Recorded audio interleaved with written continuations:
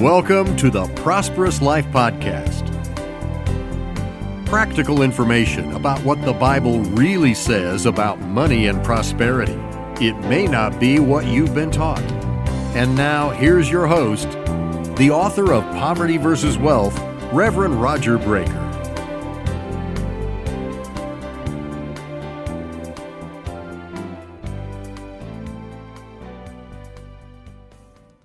Two of the greatest areas of concern in life are wealth and health.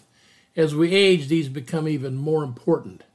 In light of this, the epistle of 3 John has a very interesting verse. Verse 2 says, "Beloved, I wish above all things that thou mayest prosper and be in health, even as thy soul prospereth." Think about this. It's nothing for us to talk after fellowship or church about things that affect our health and nutrition, and then to study nutrition during the week.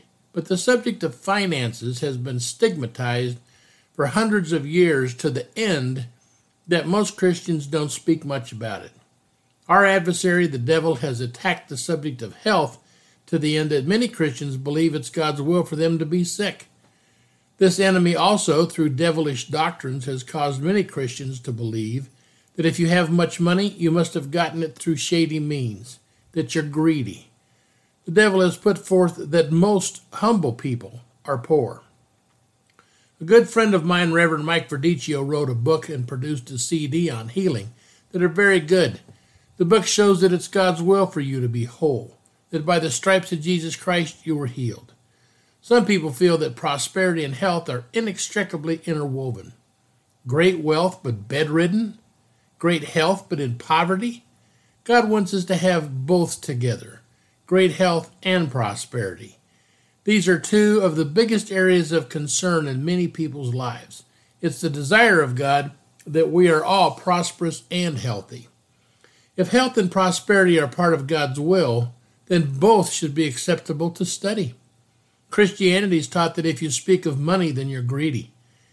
If to desire great health is to desire God's will for your life, then to desire great prosperity should be just as acceptable as part of God's will for your life.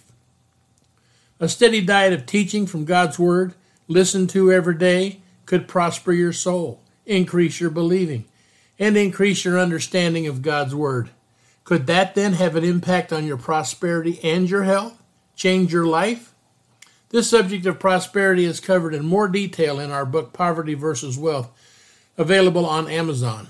It would be well worth your time to read it in your search for the prosperous life.